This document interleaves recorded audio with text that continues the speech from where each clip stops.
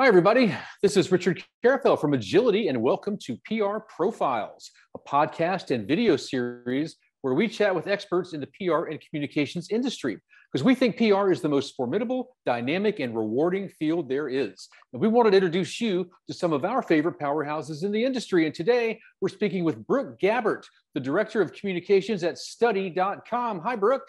Hi, Richard. Thanks for having me on. Oh, it's a pleasure. Thank you. First of all, just tell us a little bit about yourself and Study.com. Yeah, sure. So I have 2 decades of in-house PR counsel supporting all things PR as an in-house person generally does.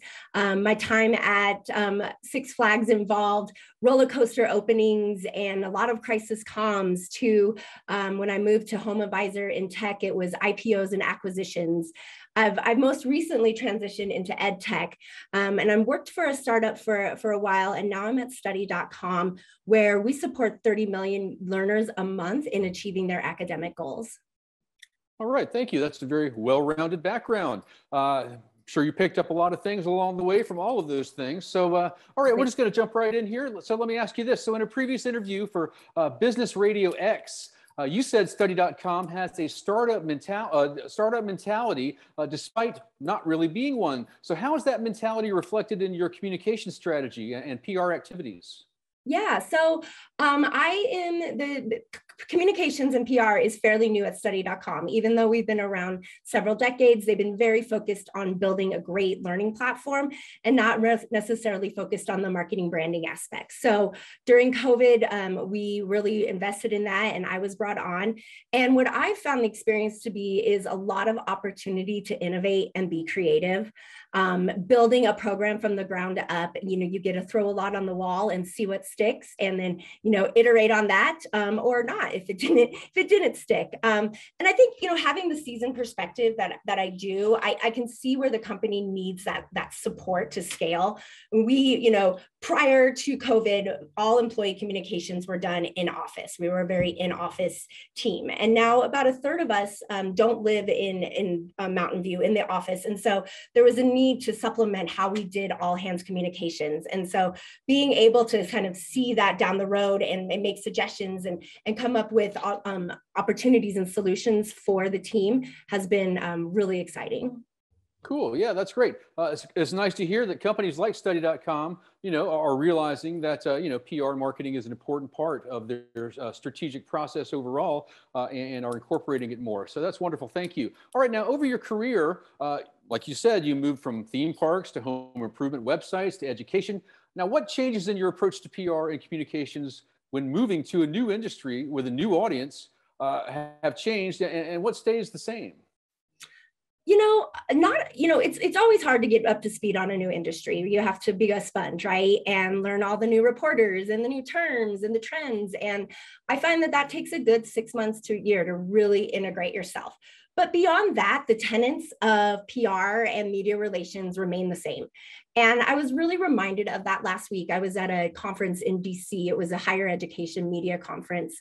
Reporters from the Wall Street Journal, Bloomberg, New York Times, USA Today, and over again, you heard the same comments, which I think apply no matter what your industry. And those, they're basically the tenets are: research, don't pitch me what I don't cover, right? So I think, that applies whether you're pitching a home improvement reporter or you're pitching an education writer. They said, be consistent, which in PR, we know we're always, feeling like we're stalking, but they couldn't iterate enough how busy they are and how much they appreciate if we have a good resource for them and we have a good targeted pitch, that we are persistent with them. So I think those tenets apply across industries, and just being able to get to know the reporters is probably the biggest hurdle. But once you do that, once you have your playbook, it's pretty easy to implement. Yeah, there you go. That's very well said. Thanks. Yeah, it's kind of like the situation changes. The situation remains the same, but only the names have changed, right? Exactly. All right. Good. Okay, now in PR, we often focus on external communications and the role it plays in telling a brand's story, building authority and credibility. But how and where does internal communications fit into building a brand story and credibility? Yeah. I am so excited about internal communications right now for PR folks. I think it's a big opportunity caused by a couple things. I think one, the remote office, the hybrid gives communications an opportunity to really show how we can communicate effectively across employee groups and mobilize employees, even though we're not all in the same space. I think it's really important to consider your employees as stakeholders and not, really understand what their needs are. I think employees are demanding more of companies now when it comes to communication, when it comes to what they're doing in the community. And so really exciting time. And I think PR folks are in a unique position to elevate that for companies. Yeah, that's great. Yeah, that's so true. That's a challenging time for internal communicators. Things are converging, such as the remote and hybrid workplace that's going on, as well as all the diversity and inclusion talk within companies, and several other factors. So the increases or boosts the need for internal comms, but certainly increases the challenges.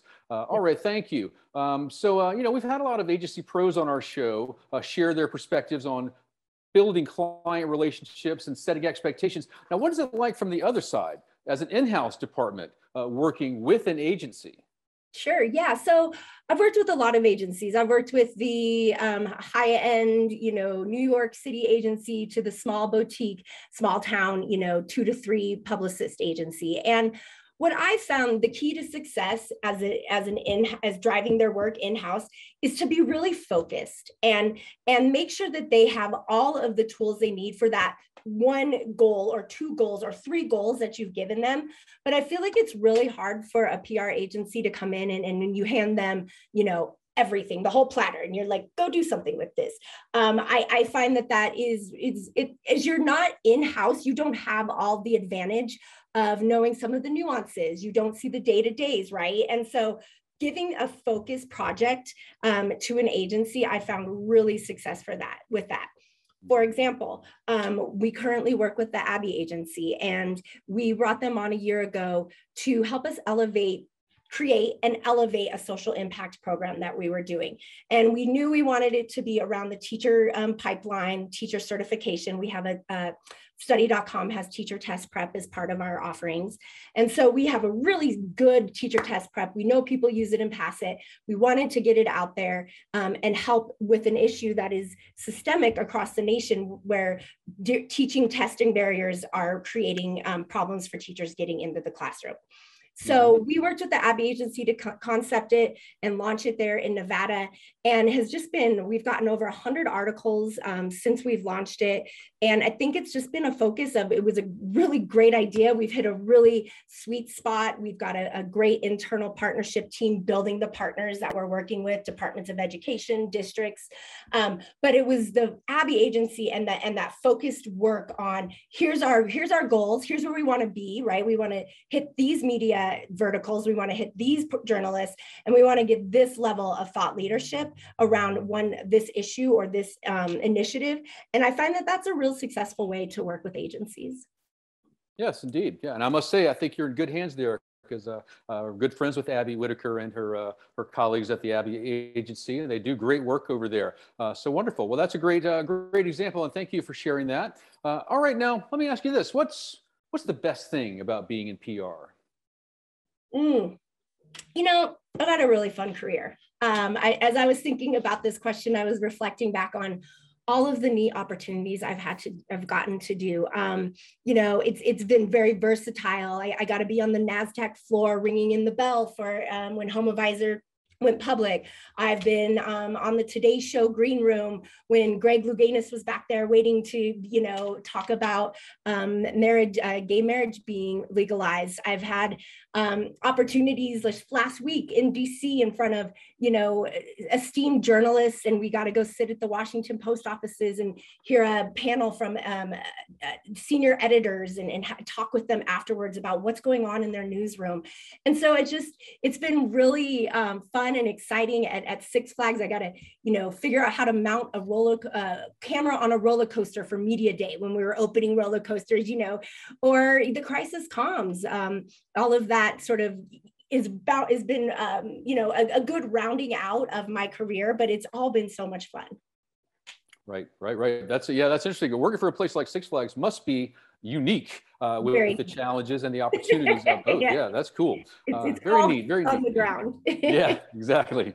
All right. Now, okay. Now, what is a common myth about PR that you'd like to debunk?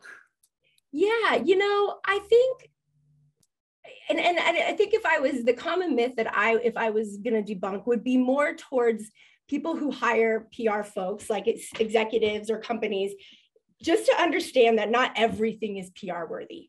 And yes, you might have a great story, you might have an amazing product, but it might not be PR worthy at that moment, and you might not be hitting the right messaging or the right audiences, right? And so I've had I've worked for a company once, and the founder came in and said, "Why aren't I on the cover of Forbes?" Well, I think we've all probably in PR have those kind of moments in our career, right? Sure. And as I was thinking about this question, I thought, it's really sort of the myth is not everything. And I used to think everything could have a sprinkle of PR dust on it and become newsworthy, but I've learned that it's not everything's PR worthy. And I think as a PR professional, really having that discernment to know when to push and when to say, hey, this is a blog post, or hey, this is more of an internal newsletter. That's, I think, really kind of the myth that I would like to bust. Yeah, that's very good. Very well said too. And yeah, we've had some commentary about the difference between newsworthy and noteworthy, items. Everything maybe warrants some visibility or mention at some point, but some things are better left to the trades, I guess. That is a good way to say it. If it's not something that's going to interest people in the industry, particularly if not everyone. So, all right, thank you. That is a good myth that needs to be debunked. All right, thank you. Now, what has been, this is kind of a bittersweet question, but what has been your biggest failure, and what were the lessons you learned? There's been a lot of time, not a lot of times, a couple times I can remember where I've put my foot in my mouth. And that's been a process of me being either too aggressive or not following like the approval process, or just really not taking a step back to think through what am I, either, sharing with this reporter, or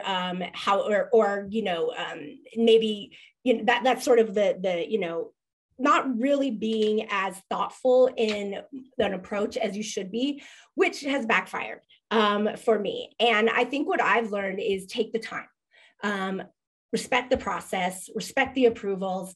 You don't have to, I think I felt as a young PR professional really aggressive in getting the story. You've got to get the story, right? And like at all costs. And the costs actually come back on you as the PR person. And so I think I've really learned to have that, that slow down, that step back, that, hey, like we can sit on this. If the news cycle runs on without us, it does. But we're not going to put ourselves at risk. Yeah, that's a very good one. Yeah, it certainly can be a kind of a trial by fire experience, can it? When you're breaking into the industry and developing relationships with reporters. Great. Okay, now how about this? I guess this is a good segue for this. What advice would you give students or people that are just starting out in PR? I think the biggest thing that I am thinking a lot about right now for PR folks, and especially coming into the profession, is you should learn and promote digital literacy. It is one of the most important issues right now, not only to PR, but to democracy, and really understanding how to be digitally literate and what it constitutes fake news, and being able to have those conversations with your friends and your family or your colleagues, being educated on how to have those conversations. There's a lot of great courses. I know PRSA is offering one. I know there's some universities that have digital literacy courses, but I think that's just something that, I've seen some online ones. Just really, we're in a unique position as PR people to really have that forefront and to be a champion for it. Yeah, I totally agree with that. And that is fantastic advice. Digital literacy is so important, and it's so easy to get confused or lost, in the millions of messages that go out these days about what's true and what's not true. So being able to see through that is so important. All right, wonderful. Okay, now finally, Brooke, how can people connect with you? Sure. Yeah. You can find me on LinkedIn or email me bgabbert@study.com. And if you Google me, you'll find me somewhere, probably. Okay. Most people in PR, I've been a spokesperson enough that you'll be able to find me, but most likely LinkedIn.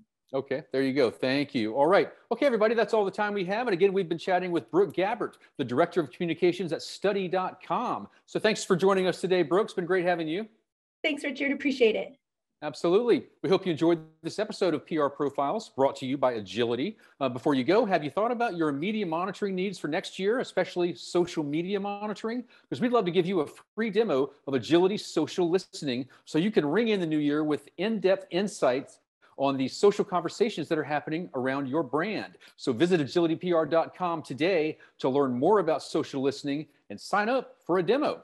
All right, thanks everybody for tuning in. I'm Richard Carethel with Agility PR Solutions, and we'll see you on the next episode.